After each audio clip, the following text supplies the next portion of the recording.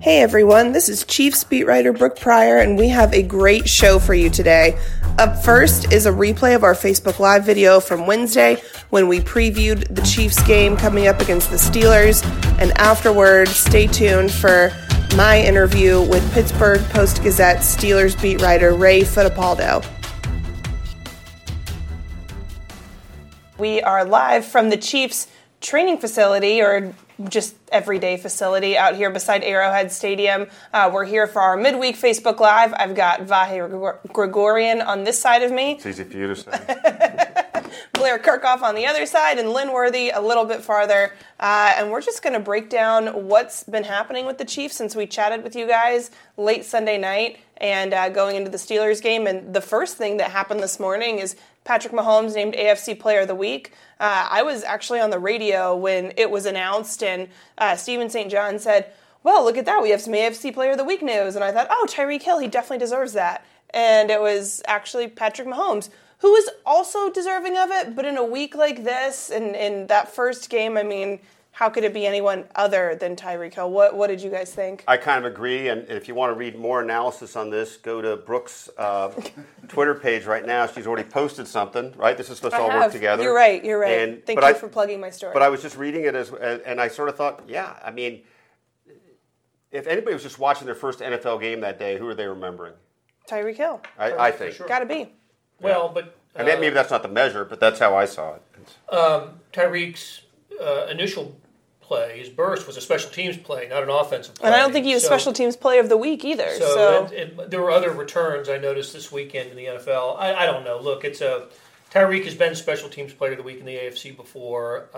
It's kind of neat that Patrick Mahomes in his second ever NFL game gets to be AFC player of the week. I noticed that Alex Smith won this award in this spot a year ago for his game against the Patriots. So Chiefs have cornered the market on opening bids for AFC Player of the Week, Offensive Player of the Week. It's true. I mean, although I will say, looking at his stats, it felt like they were kind of padded. I mean, he had over 200 yards passing and then 4 touchdowns, but 2 of those touchdowns were the little shovel passes, which I think, if you're going to credit anybody, credit Andy Reid for those. But Patrick kind of chortled about that after the game a little too, which I kind of appreciated, right? Mm-hmm. He was like, those are good for a quarterback. Yeah, the joke, right? Yeah. Exactly. Says, you gotta love those as a quarterback because all goes in his passing yards. Yeah, minimal work, all the reward. Everything goes in his passing stats. Hey, one last aside on Tyreek. I think I have this right. So the last 2 years, he's been a Pro Bowl player based on special teams. That's right. Okay. Right. And I don't know if he declared it openly last year, but I do believe there was certainly a sentiment or thought that he wants to get there as a receiver. He did declare it. He talked about that. He did. That. That's right. Yeah, Okay. As Blair noted, he made an open declaration that his goal is to be seen as the more complete player and make it as a receiver. And look, every time we watch him as a receiver, especially the last year or so, I mean, you can see the skills are far beyond just being fast. I mean, he plays the position impeccably. Well, how about the catch? The catch he made right before halftime, the one where he had suffered a slight concussion. It was right at the end of the first quarter. Was it first quarter? Mm-hmm. Right. Because he had 169 yards in the first quarter, I think, or something like that. But it was ridiculous. He goes up between a couple of guys and snares it. His hands are the surprise to me, and I think probably to the Chiefs as well. That I don't think they knew what they were bargaining for with his hands. And it's not like he had a chance to showcase it in college. He was just a return guy at Oklahoma State and a kind of a running back at West Alabama. He's got terrific hands. He does. And look, the footwork, the balance, the agility, everything. It's pretty amazing to watch him. The would-be player of the week. He would be. Yeah. And he will be. There are 16 more weeks of this? Yeah. Also, we've had someone note that Sam is not here. You're correct. Sam skipped out today. So Vahe skipped last week. Sam skipped this week. And maybe one day we'll get everybody here all together at once. I've got no answer. I was busy with other things. Vacation. So...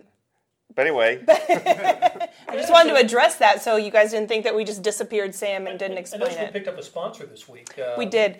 Subway, if you'd like to give us money, we'll promote you every week because... It's hard to put a value on the product placement here in the Len Dawson room, but I mean, look, the only restaurant near us is a gas station. Yeah, right, there's a speaks to gas lack of station options. Subway. So Yeah, I don't think they have to give us money. Free food works just as well. yeah, we'll take any of that stuff, and we'll talk about you on our podcast and in our Facebook Lives. But I think continuing on the offense, I know tomorrow I'm writing about Mahomes and his lack of sliding ability because, man, there were the first, I think, was it the first series that he tried to slide down and he kind of like barrel rolled into it and took a whole bunch of contact and I just kind of went, "Ooh, that's not good. That's not what you want." I mean, what do you guys remember seeing from that? I remember flinching, and I can't remember if it was, I think it was 2 of the first 3 series, something like that, but the one that stood out, I think it might have been the second series only because the first series ended with the Tyreek touchdown, but it might have been the play before that. I can't remember. Nonetheless, he just stayed exposed way more than he should have. And, you know, Mitchell Schwartz, I think under your interrogation, gave a good response about how, you know, on one of the plays, it was 3rd and 2, he picked up the first down by staying up. Which is a new rule in the NFL this year. You have to stay up to get the yards because when you start your slide, the ball is spotted where you begin your slide, not where you end up, basically where the ball ends up. So it used to be, you know, if you were untouched, you got the yardage basically, the progression. But now it's when you start your slide. If he had slid, he wouldn't have picked up the first down. Isn't it when your body hits the ground, the first point of contact? Is that what it is? Okay. Yeah.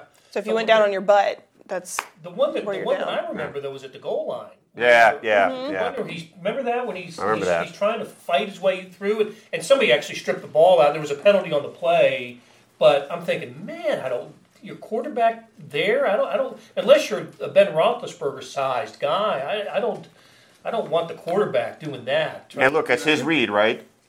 Go ahead, sorry, Lynn. So I think there was one, and I want to say maybe it was the 3rd quarter, where there was one where he goes right up the middle and sort of does that same thing where he sort of turns and rolls into it, which in the middle of the field in the NFL, I mean, Mahomes is not a small guy, but he's also not Ben Roethlisberger like we were talking about. So that's where you're going to, guys who are really just chomping at the bit to get a hit on the quarterback are going to take the shot. And maybe even, I mean, depending on who you're playing against, they might even give up the 15 yards to take a shot on Mahomes because, you know, they'd rather see Henny out there. Exactly. Or they'd rather see him banged up out there trying to make some of those throws that he makes. exactly. I never go look at that replay, at least on the play that was not a fumble because of I guess he was ruled down, right? But there was a penalty. There was a penalty, that's right. But was it, without the penalty, was it a fumble?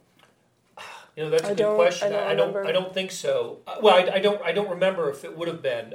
It was a Chargers penalty because it came first of all to 1, and I think that was the DeAnthony Thomas. It was right. Not jet sweep, but the shovel pass.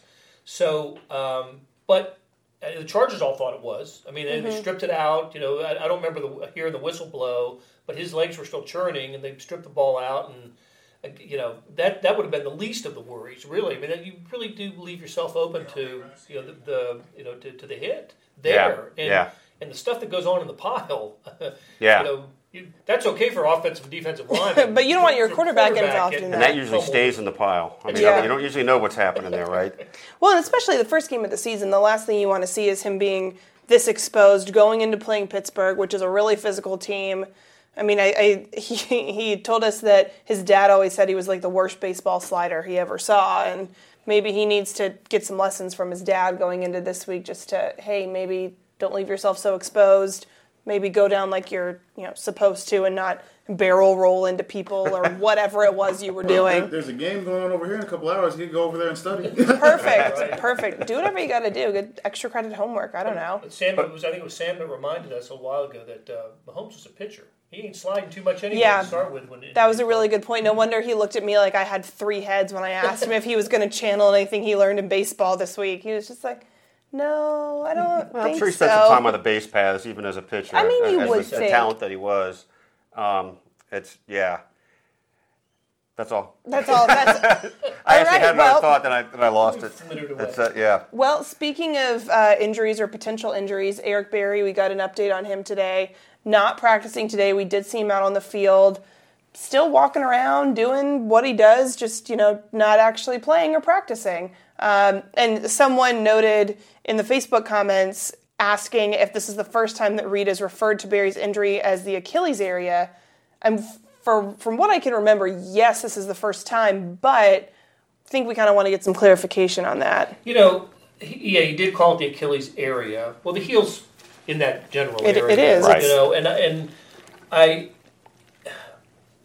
it's been listed or called, described as a sore heel, right? Through as soon as August 11, I think, was the last day of practice. August 12th, we get the injury report. It's a sore heel, and that's what we've been going on. This is the first time it's been called something other than a sore heel or described as something in a different place than the heel. So I don't read too much into that, except that there's soreness, wherever, where heel, Achilles, wherever it is, there's soreness. But I think the takeaway from today is they're playing the long game, and they're not going to rush him back. I just go back to last year when he missed all of training camp with a sore heel, played in the opener towards Achilles, and was gone for the year. So they're not going to come out and say that. Chiefs aren't going to come out and say that, but you got to think that's in the back of their mind, that they're they want him to be 110% ready to play. So look, when he's when he is ready to start practicing again, he won't be playing that week. It'll be when he starts practicing, you expect a 2 or 3 week delay before he even gets in a game, I think. And look, that to me is the point of complication in this. I mean, you sort of keep being given the notion that it's almost day to day, but without the specification that he's not practicing. Ain't day to day. So it's not really day to day. I don't think they're using that term, but I think that's been. I don't know. They said literally. Oh, yes, right. Last week it was literally. Literally day to day. So then you have to say this is a regression. If it was literally day to day last week, I mean, I'm overstating. We don't know. I mean, Andy Reid said today they like his progress, but who really knows what is that progress? What does that look like? Because as far as we can see, it's pretty stagnated. He isn't practicing. That's what progress would be practicing, and that hasn't happened yet. I think they have said that he's done some stuff, before practice with the training staff. They haven't been specific on that, but I believe they've said that a couple of times. He's been doing some things. We don't know what exactly that means. So, in theory, I guess the progress could be in what he's doing outside of practice, but again, we don't really know that. And that must be what I mean. When we were watching indoor practice in the indoor facility the other day, we saw him down there throwing the football in drills, like helping assist the coaches in drills. And he was the guy on Sunday at the game. He was the vocal guy in the middle of the huddle before the game. The fire up speech, that was him. And I think the only game that's being played here, the Chiefs are just trying to not be terribly open about the injury. I don't think they know, to be honest with you. I don't think they know for sure exactly what the deal is or when he's going to be back. And we're at the mercy of their announcements, their pronouncements of Eric Berry. Yeah, I wouldn't expect him back in the next couple of weeks. I just wouldn't. No, I think you're right. And it was interesting talking with Kendall Fuller today, asking about, hey, I know Eric Berry hasn't played, but how much does it mean to you to see him out at practice and being the guy at the center of the huddle? And he said, well, he's a vet. It feels like he is playing, even though he's not actually physically on the field, during the game. The fact that he's around, I think, someone asked why not just put him on IR and have someone else that can play. I think it's because they hope that by keeping him around, they're keeping him involved, they're keeping, everybody's chemistry good, and I think that they're also hoping that he comes back before 8 weeks. So I think it's a good sign that he isn't on IR right now. It means that, maybe it could be just 3 weeks. Especially given the help they need, whether it's depth or whatever, that, you're not just doing it to do it as some kind of prop or some kind of, mirage, right? I mean, that forces you to have a practical reason for not doing it. Another sign of him not being there were the 570 yards that the Chargers had. That's also true. And on that note, let's look at the defense and how they did against. We talked about this a little bit on Sunday, but they, obviously ended up beating the Chargers. But there were a lot of yards that were put up. I want to defend you, by the way. Oh, thanks. So we're, it's halftime of the game, and we huddle, we talk about the stories that we're going to write and how we're going to shape and frame stories, and you're asking about the gamer, and we're all, somebody's obviously going to write about Tyreek Hill, and someone's going to write about Patrick Mahomes, and you say, well, I want to write about the defense. I think that's a good call. I mean, first half, the defense, they made some plays, right? They did a good job. Through the third quarter, It was 31-12. Yeah. That's a pretty good game by the defense to that point. And then it all then the fourth quarter happens. fell apart. Well, the fourth quarter happens. It's not quite garbage time, but it's the Chiefs. The Chargers are a capable offensive team, and they run up and down the field 2 or 3 times, right, to get their points. It's hot. It's miserable. The Chiefs' offense is a 3 and out. There was a reason why they got as many yards in the fourth quarter as they did the first 3. I still think the defense gets a passing grade for that game, even though the stats don't look like it. I think when that game was won, that game was won, the defense had played well. Yeah, I think so too. Well enough. Yes. Exactly. And they also had, you had one turnover, probably could have had a second one. Parker, made a nice play on the ball. Play. Oh, but a spectacular interception if he held on. When they had to come up with the sack, D Ford sack that was early in the game, I believe it was on the third down that basically, ended that drive right there. Right. Through 3 quarters, again, like you say, it looked pretty good. In the fourth quarter, the other thing that we sort of overlook is they were on the field almost that entire fourth quarter because the offense wasn't doing much. Yep. The offense had, 4 yards of offense in the fourth quarter? I think Andy alluded to it the other day that they have to have more than that. They got to do more than that offensively. And by not doing more than that, they sort of, I don't want to say hung the defense out to dry, but that's where a lot of those yards came up. I think the number was something like Phillip Rivers had as many passing yards in the fourth quarter that Mahomes had the whole game, something like that. I think it was like 280 or something like that. Yeah. A couple things that stuck out to me, and it's kind of funny. We went into this game thinking, well, okay, the Chiefs are probably a team that's going to score some points, and what about the defense? And in a weird way, I do give them a better than passing grade for this game, but in a weird way, we don't really know anything more because, how much is just the circumstantial part about a sag with a big lead. But the flip side is how much of that big lead and those stops were about 5 or 6 passes being dropped that would have changed the game.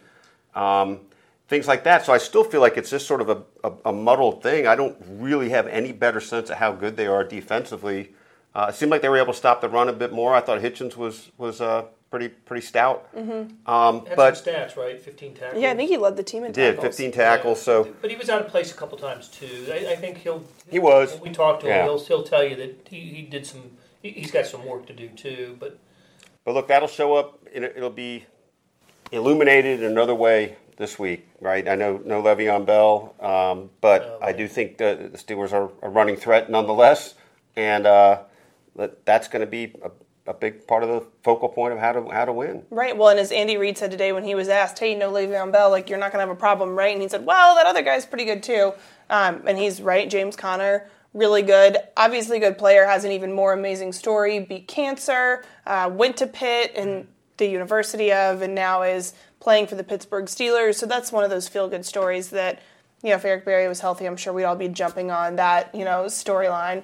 Although I'm sure it's also already been written in the last 2 years. But yeah, looking at, Le'Veon Bell's stats he had in the last 5 games, I think Mitch Holtis tagged you in a tweet about it. Right. How many yards was it? Over 800? 844. In the last 5 games? Yeah, all purpose. I don't know if it was rushing, but all purpose. I know in the last 2, 179 here and 170 in the playoff game a year ago. Andy Reid told us today that the Steelers have beaten the Chiefs in different ways, and technically that's true. But the last 2 times, it was the exact same game. It was both 2-point games. Only one was 18-16, the other was like 17-15 or 19-17, something like that. It was the same game, and the catalyst of that game, Le'Veon Bell's not playing, but. You remember this, that Sunday or Monday night game in Pittsburgh. Before that, it was a curb stomping. The Steelers just dragged the Chiefs up and down the field, and Antonio Brown had a great game. Roethlisberger threw 4 or 5 touchdown passes. It was just wasn't it like 21-0, 90 seconds in? It was crazy. And I think it was a rainy night. It was. It was a rainy night. It's supposed to be. It's even though the storm in the east this weekend, it's supposed to be a sunny day in Pittsburgh on Sunday, and look, they're going to be ticked. The Steelers are not going to be in a good frame of mind for this one, coming off a bad tie with the Browns. I'm trying to remember that. What was Tomlin's line? Last time it was like Redemption Sunday when the Chiefs were coming. I'm sure it's going to be some other theme like that again. And So, which is sad that you have to employ that this early in the season. I know, but, I know. It might And just be hold on to the ball Sunday. yeah. Well, look, and here's a question. Okay, the Steelers are all up in arms. They're mad and fired up. Fine, but maybe they're not that good. Maybe. I mean, that's a team that I think turmoil is probably too strong a word at this point, but there's clear issues. No. There's a lot of Yeah. drama. Yeah. It's like real football players of the Pittsburgh Steelers or something. But We may not know how good they are, but we do know Ben Roethlisberger has been showing himself to be pretty good, and they've got receivers who have shown themselves to be pretty good. And with the question still the secondary, Yeah. I mean, I don't think you look past that if you're a Chiefs follower. That this could be maybe this is the week where all those the things that people worried about during the preseason and the secondary, and they don't have this, they don't have that. This might be the nightmare, that you've sort of been waiting for, depending on how things play out. I think it definitely Might could be. be a nightmare, but you also look at the fact that, it seems like they're not quite getting along at this point, and to me that plays into it with the fact that Le'Veon Bell isn't there. You have his offensive lineman publicly calling him out, him tweeting as soon as the game goes final, the little emoji with the monocle, and which I'm absolutely here for. Give me all that drama, but you have to, how much is this affecting this team's psyche? I'm not saying that that's completely what contributed to the tie with Cleveland, because 6 turnovers will certainly contribute to a loss, but you have to wonder, what is going on in that locker room? You do, and you can make a case that 6 turnovers are related to that. It's hard to know, right? But a lot of this game is just state of mind. Mm-hmm. And look, we've seen in history examples of teams that are, the Oakland A's of the early 70s that probably hated each other and were great teams. But I actually think that example is the only one people ever use, because most of the time it really is a problem if teams aren't in harmony. No, that's right. And look, You could Dissent. call some of those Yankees teams too, if you want to stick with baseball. Right? Well, yeah. There was some with Reggie Jackson and those guys. There was some clashing going on there, right? Manager involved. I should say. bottom line for True. me, though, is it's as good a matchup as the Chargers have been for the Chiefs. This one's been equally a bad matchup for the Chiefs. It's funny how the team that they've dominated was in week 1, and the team that's dominated them is in week 2. And it's just whenever the Steelers show up on the schedule, and they do almost every year, if it's not in the schedule rotation that the NFL has, they're going to play each other because they always finish first in the division, and those teams align against each other as well. So they've been playing each other. It seems like every year throughout the Andy Reid era, and for whatever reason, the Steelers are a tough team. Their MO is a toughness, right? And last year, the Chiefs were kind of seen as a soft team, and they got pounded. They run on whoever, whether it's Le'Veon Bell or the Titans in the playoff game. Teams were able to run on the Chiefs and kind of beat them up a little bit. Seems like the Steelers have tended to beat up the Chiefs in these games, and that's why you have Reggie Ragland on the team now, right? A really tough guy, a run stopper, and we'll see what kind of role he has on Sunday. But I think he becomes an increasingly important player in this game, just because of the attitudes, at least the reputation of the attitudes of both teams. I think that goes back to St. Joe and that time where he sort of just stares at the questioner and says, "We're gonna stop the run." Yeah. That whole question, that whole notion of them struggling against the run, and he was the one who brought up even the playoff game. And he's like, "I know you saw the playoff game. That's going to be different this year." He was saying it in St. Joe. Obviously, Hitchens is here now for that reason. Mm-hmm. They went and added some beef to the D line with guys like Nadi. That's sort of what that was a catalyst for all of that. So now here's the first test of what they've done. How does it actually play out? Actually, I think that leads in perfectly to my next question of, the Chiefs were soft last year, or perceived as a soft team. Steelers are not. How much has that culture changed around here with the acquisition of Reggie Ragland? Does this seem like a team that maybe pound for pound can fight, be physical, hopefully not throw any actual punches with the Steelers, but how different does this team feel this year compared to last year? Well, being physical is what it's about, right? To me, it's not just in the trenches. It's wide receivers holding blocks and wide receivers, snatching the ball away when it's a 50-50 type of ball. It's running backs running with a lot of strength, and Kareem Hunt's a strong runner. It's that Spencer Ware's the same type of guy. We'll see if the Chiefs are better equipped, but I think that I think they accepted the idea a little bit more last year that was an issue for them, especially after the playoff loss, that they had to get tougher. And some of the drafting nothing but defensive guys, it may have spoke to that a little bit as well. And as you know, Hitchens and look if you just look at Fuller is different than Marcus Peters. Marcus Peters is the playmaker, but Fuller makes tackles. I mean, there's a physicality there that wasn't there. I think I'm trying to remember if it was SportsCenter. I think it was one of the Sports Centers just the other day where I think actually it was yesterday, where they were showing the highlight of Marshawn Lynch running through the entire defense, and they said, there's 10 guys on this tackle. And there's one who wanted no part. And I forget, it might not have been, it was definitely one of the ESPN shows where they pointed out the fact that, Peters was the one who was not even in the picture on that one. And you don't get that with Fuller. And that might have been extenuating circumstances with Marshawn Lynch, just some kind of gentleman's agreement between them. I mean, I don't know. They're pretty close. Right. Man, you know what? We've got to stop filming these in the afternoon. I keep getting this afternoon lull. I don't know about you guys, this post-lunch like it's nap time. But it's not. It's time to continue to talk about the Chiefs. So it's time to pick it up, actually. Put some pep in my step. And have a little juice afterwards so you can type. That's exactly what we need to do. Tip that cup back. I know. Yeah. I keep drinking it like there's caffeine in it. It's not. It's just vitamin water. But you get the vitamin water when you go. Yeah. Well, we have soda in the fridge back there, so I'm trying to hydrate and be healthy-ish. Can we also get a Dasani sponsorship? Sorry. What are you at the NCAA tournament? Where's your green cup? I have to hide it if I do that. Yeah. We're only sponsored by Subway. Jeez, can you not make us compete? But we mentioned no Le'Veon Bell earlier, and I think Lynn at one point was talking about doing something on the way that these teams are not traditionally shaped anymore, with the running back being kind of the focal point. I mean, how much is that going to be a factor going into this week? Well, I mean, I think for them with Connor, and I know they have at least a few guys that they feel, or the way they talk is that they feel comfortable with, and Connor being the main guy. I think that's just sort of the way of the NFL now, and I think teams are sort of built more for that than they were in the past when, people go back to that, remember which year in the early 90s it was, but Emmitt Smith holds out the first 2 games, they lose the 2 games, and that stat was going all over the place about, team doesn't start 0-3 or 0-4 and make it to the Super Bowl, and then sure enough they sign Emmitt back.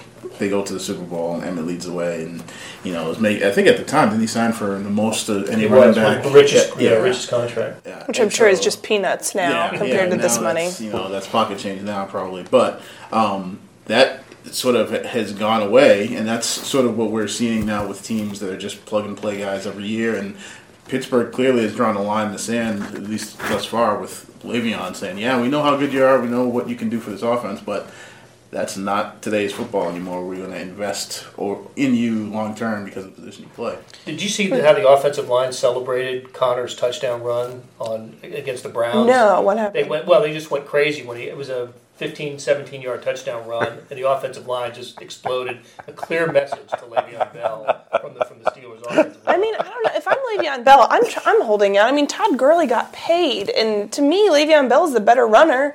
And you see this guy across the country, they're just throwing money at him, and that's just not what the Steelers do. So I'm frustrated if I'm him, and I can kind of understand it. You're putting your body on the line for this team, and they're not investing in you what you think you're worth. So what was the approximation of what he missed by missing one game, like $875,000? Yeah, 800 plus. Pocket change. Yeah, I'll tell you what, if you're a Steelers fan, how frustrated are you? And who are you mad at? Are you mad at Bell? Are you mad at the team? Who are you mad at Bell's agent? I think all of the above.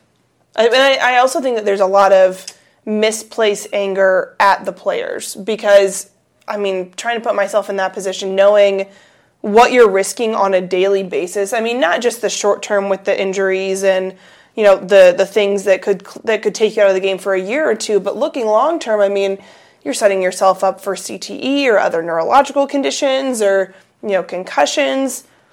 If that kind of money is out there, I'd be trying to get it so that not only am I set up for life, but my family is, knowing that there may come a day, one day soon that you can't provide the way that maybe you thought you would be able to provide long term because of what football has taken from you. And obviously that's a personal choice to continue to play, but that's a factor. And if that money's out there, the NFL is a multi-billion-dollar industry.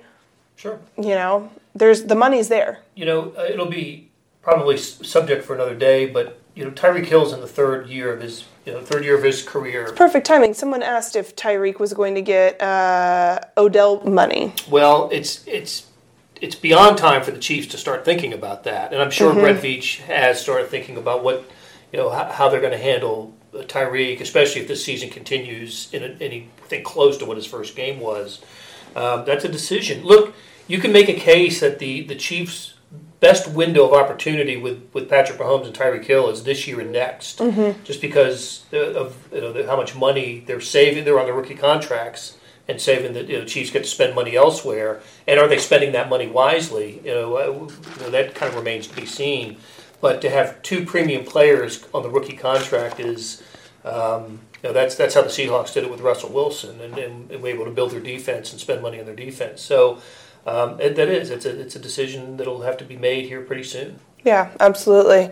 Well, let's see, what else should we cover? Somebody asked a question about Travis Kelce, asking, what was going on with him. Is he going to be this uninvolved in the offense every game? I think the answer to that is no. He's going to be involved a little bit more, but how do you guys kind of diagnose what happened with Travis Kelce's game this year, or this last week? My quick thought is just it's a game-to-game thing, right? We could just as easily this week see him be the focal point. Yeah. And who knows? I mean, that's now here's Andy trying to outthink Pittsburgh, trying to outthink Andy, trying to outthink Pittsburgh. I mean, who knows how they'll do that? But I think we alluded to this the other night. We've seen games where you see a whole package seemingly dedicated to one guy, or an emphasis put that way, and I think Travis just had kind of a quiet game, partly because he dropped the ball, partly because I think he was just a alternative route a couple times, and when bigger plays were available. I'll tell you what, now that I think about it, it's a good thing that he caught a 5-yard pass early in the game, and then he didn't catch another ball. He dropped one, in fact, and I just think he wasn't mentally there, but he's got a consecutive game streak going, and if he doesn't catch that early ball and he drops the second one, that may have ended for him, and I know that's important to him. Well, Brooke and Lynn, one of you guys, or both of you guys, brought this up the other day about, is he a guy that needs to get the ball in not just early in the game, but in a sort of intermediate kind of sequence where he's producing something to get the juices flowing, and it might be that actually he is. I don't know if we could do a real study of that on how he plays in the second half of games where he doesn't do much, but I would bet there's a correlation actually. And I would say, at least schematically, I feel like he's one of those guys that even when he's not involved in terms of statistics, he's always involved. I mean, he's one of the guys that was, I think it was him, the offensive line, and Mahomes were the only guys offensively who played every snap of the game. And because he moves around, because the defense has to be aware of him, I feel like he's always setting things up. Now, part of the reason statistically he didn't have such a big game is because he was targeted six times and had one catch. So there was drops in there, and I'm trying to remember if there was a misfire. There was an overthrow for one for sure. Overthrow. Yeah. But, so there were. Like if he catches 5 of those, maybe we're not talking so much about him not being involved. But also, I think there were times where I think just the defense is so conscious of him. Like even that play to Sherman, we heard them talk about. The idea was that they went over it at least 3 times during the week, that they were trying to, play it out where the defense adjusts to Sherman, and Kelce is the guy that they probably wanted to get that ball. But the defense never did in practice, and they didn't in the game, and so that's why Sherman gets the ball, and that's it's a touchdown because the defense just. They're not going to drop off of Kelce because people have seen what he can do. And they say, if we're going to leave somebody, we're going to leave, as Andy referred to him very lovingly as the sausage. With hands. Sausage with hands. That's a mental image you don't need to see. Yeah, but I think just the way... Now it's not even mental. Now it's literally right beside me. Yeah. The way that Kelce... Yeah, it'll be an emoji. You need to GIF that. Yes, but so the way that Kelce sort of sets the table for things, I think he's always involved, whether the stats really... So, take that another step then, though. If he is always involved, you think then it's really just coincidence if he's he didn't have numbers? I mean, is he unhappy after a game like that? I wouldn't say coincidence. I mean, I think it was some drops and I think the defense paying attention to him. I mean, because I think there are times when you just look at the way they line up, they're forcing the defense to say, okay, either you're going to leave him one-on-one or you're going to, be vulnerable here, or you're going to leave some things open on the other side of the field. And sometimes the defense is going to say, nope, Kelsey's not going to be this. And sometimes they're going to say, well, then we're going to make you make that play on the other side of the field. So, I mean, I don't think it's coincidence. I think it's drops in the decisions the defense makes that opens up other things other places. Well, we've been going for about 30 minutes, I believe, which I feel like means it's time that we, throw out some score predictions, some game predictions, which is fitting because the question on here is, will KC finally beat Pittsburgh? So we have to answer the question if it's in the Facebook Live comments. So let's go score prediction, outcome, and a mock headline for the game. It doesn't have to be like snappy, but maybe a nut graph from the game or a subhead from the game or a sentence about what you think is going to happen. Oh my God, this is just killing me. This is so complicated. A subhead? You got to go just what happened, the score, and how it happened. All right. Want me first? Headline, keyword. That's your SEO headline. This is what happened. It sort of started rattling me with all that. So Pittsburgh 27, Chiefs 24. Late rally falls short as Steelers continue dominance of Chiefs. Seems like it was over 80 characters, but we'll let it slide. Lynn, what you got? Oh, I'm trying to remember what I did when I had to pick game by game. I really don't remember. But since I picked against the Chiefs last week, I'm going to pick them this week, and I'll say they win. Let's go 31-28. And headline is, we'll say, since we talked about toughness, we'll say tough enough. They were just tough enough. I like it. 3-point win. I like it. Blair, what you got? 26-23 Steelers. Same old.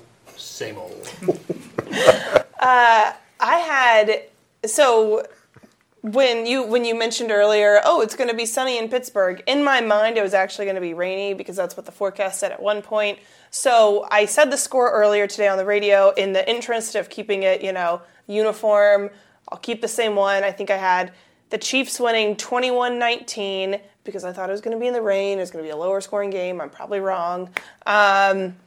And I'm saying that Mahomes does it again. He has another, maybe not AFC Player of the Week worthy game, but he has another really strong performance against a Steelers defense that is tough, but he's a little bit tougher. That is way over 80 characters. Okay, I gave you the headline and then I gave you the nut graph. So there was a pause in there. It wasn't all one sentence. I knew you'd have something to pin me right back. I gave you the headline and the SEO summary. I think they had to cut the SEO summary short on that one. I also make the rules so I can break them.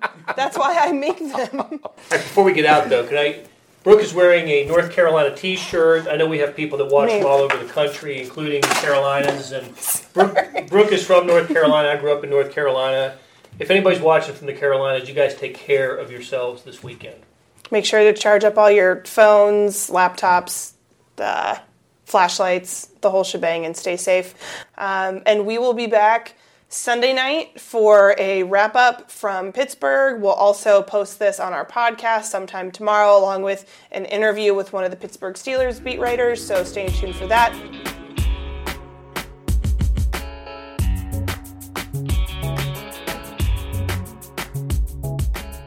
Hey, it's Blair Kirchhoff, and if you're listening to this, you love Kansas City sports, whether it's the Chiefs, Royals, Sporting, Mizzou, KU, or K-State.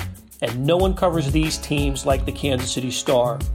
If you currently subscribe to the paper or have a digital subscription, thank you for your support. And if you don't, here's a great offer. It's called Sports Pass. Unlimited digital access to every sports story and video on kansascity.com. And it's just $30 for the first year. It's the best sports value in town. Just 8 cents a day or $2.50 a month. You can't beat that.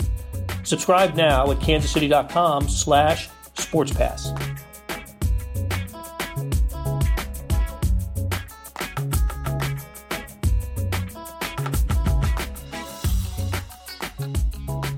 Hey everyone, I'm Brooke Pryor, back with the KC Sports Beat. On the phone, I have Steelers beat writer for the Pittsburgh Post-Gazette, Ray Fittipaldo.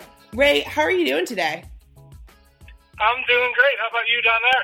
Oh, not too bad. Looking forward to trying to navigate my way out to Pittsburgh and avoid the hurricane that will be kind of in my way.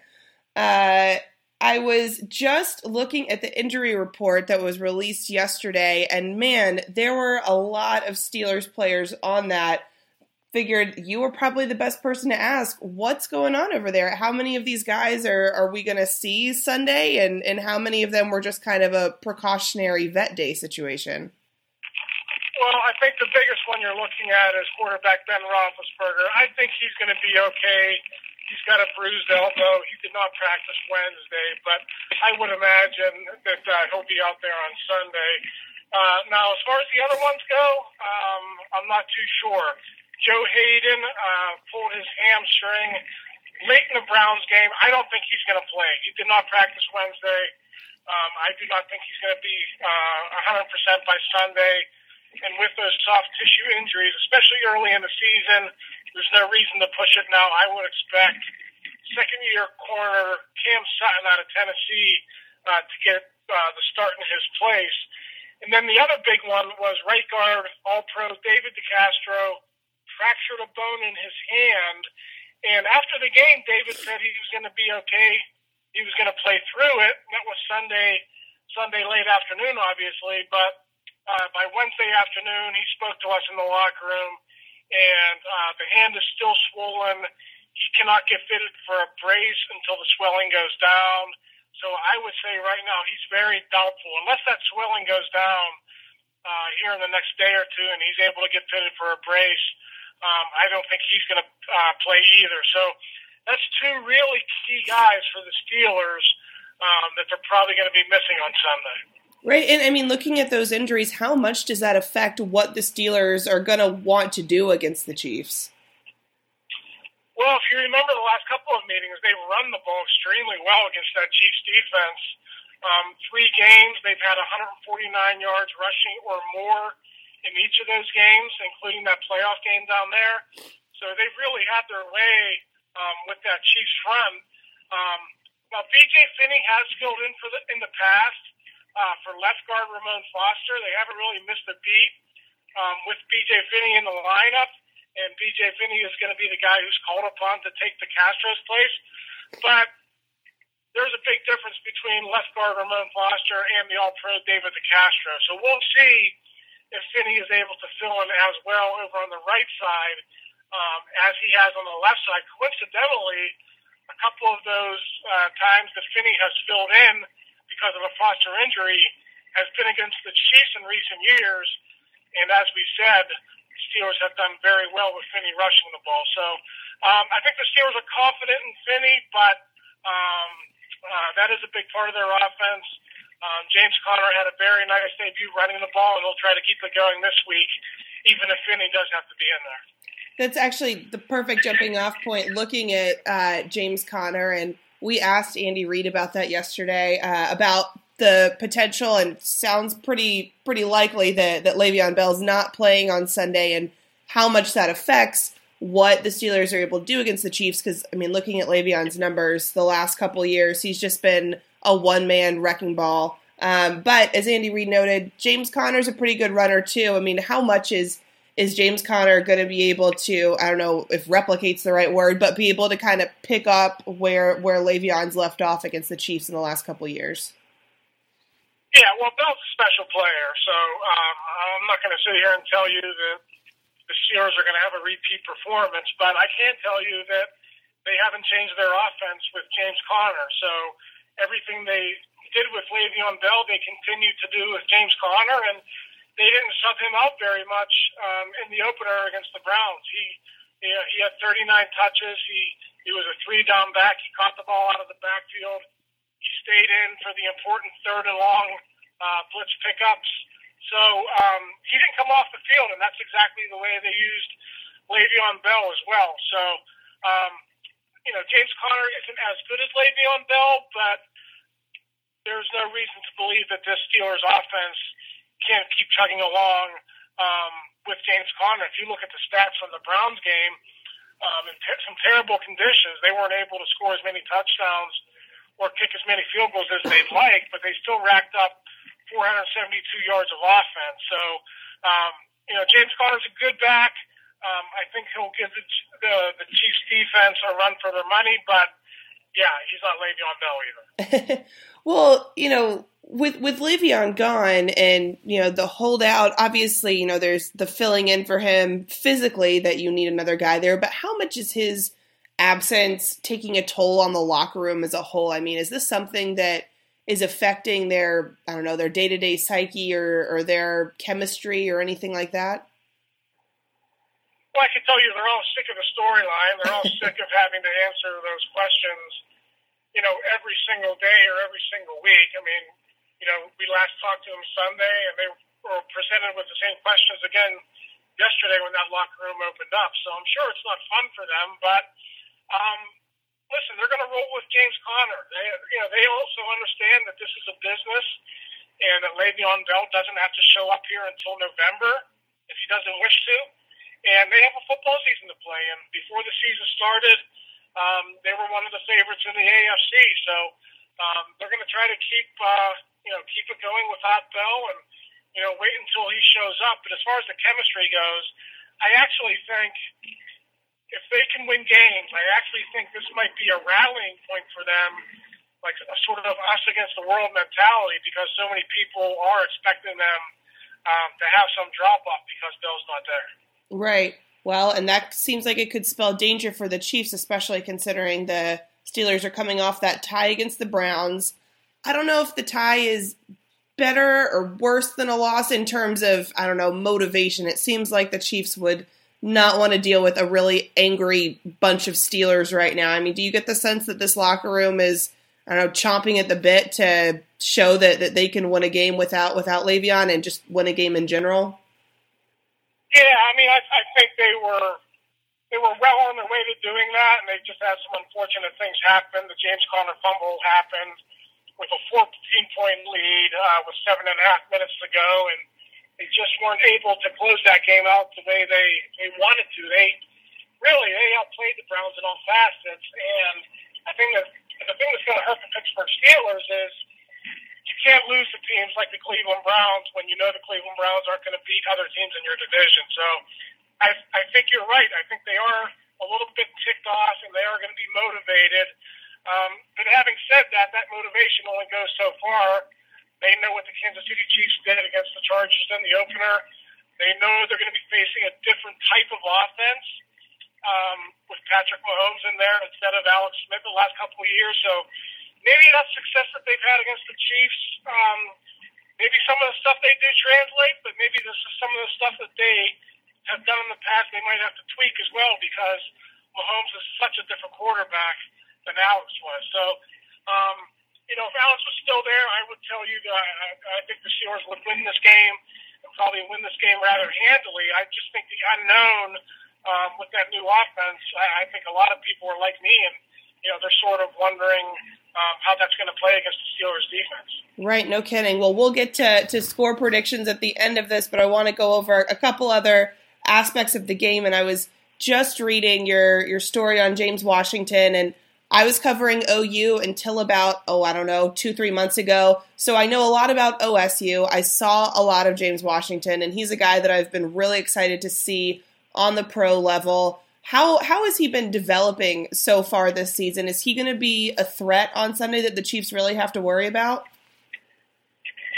Well, it's been interesting because on draft night, they traded Martavis Bryant away to the Raiders, and they drafted James Washington in the second round, knowing that they needed a deep threat in that offense and knowing that they needed a number 3 receiver.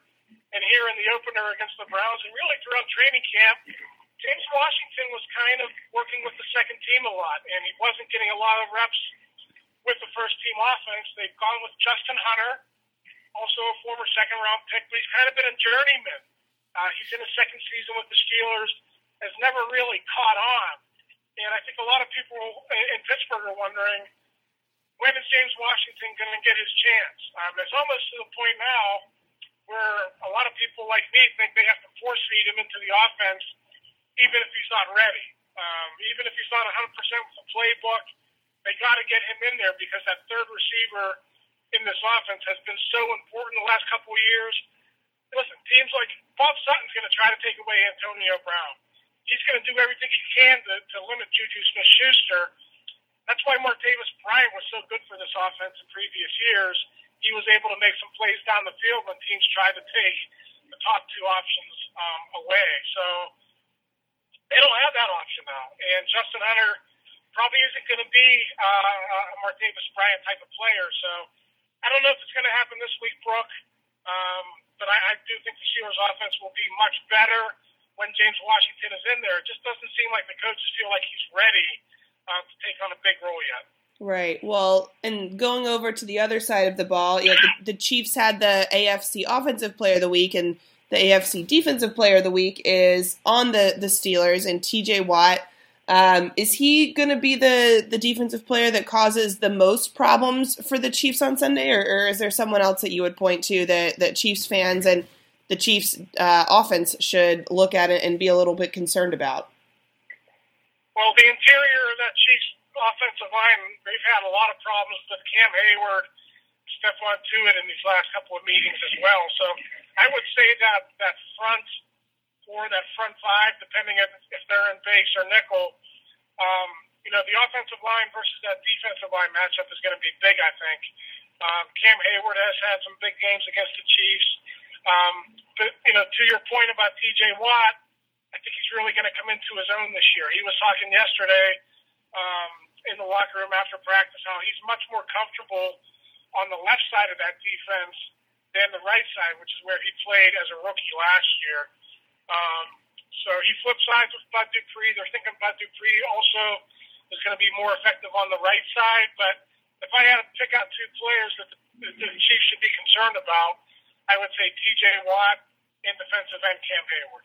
Okay. And you mentioned earlier that Joe Hayden is probably not going to be playing. How much does that change the makeup and the effectiveness of the secondary? Well, Cam Sutton's going to be tested, no doubt. As soon as Joe Hayden left the lineup, the Browns tested Sutton. They're able to get the game time. Touched him. Sutton was in coverage on Josh Gordon with just a little over 2 minutes left in that game. So, he's going to have to prove that he's a good player. And I think the thing that the Steelers are encouraged about is Sutton came up with a big interception with 16 seconds left in that regulation before overtime, where he sort of helped them preserve the tie when the Browns were driving and, they had a chance to kick the game-winning field goal. So Sutton's a third-round pick. He's got the pedigree. He hasn't played a lot, but he's played enough to the point where I think the Steelers are going to be comfortable if he has to play for a game or two without Joe Hayden. And when you look at what the Chiefs have been able to do offensively against the Chargers, Tyreek Hill was just a monster, and Kareem Hunt had a quieter game. Travis Kelce had a quieter game.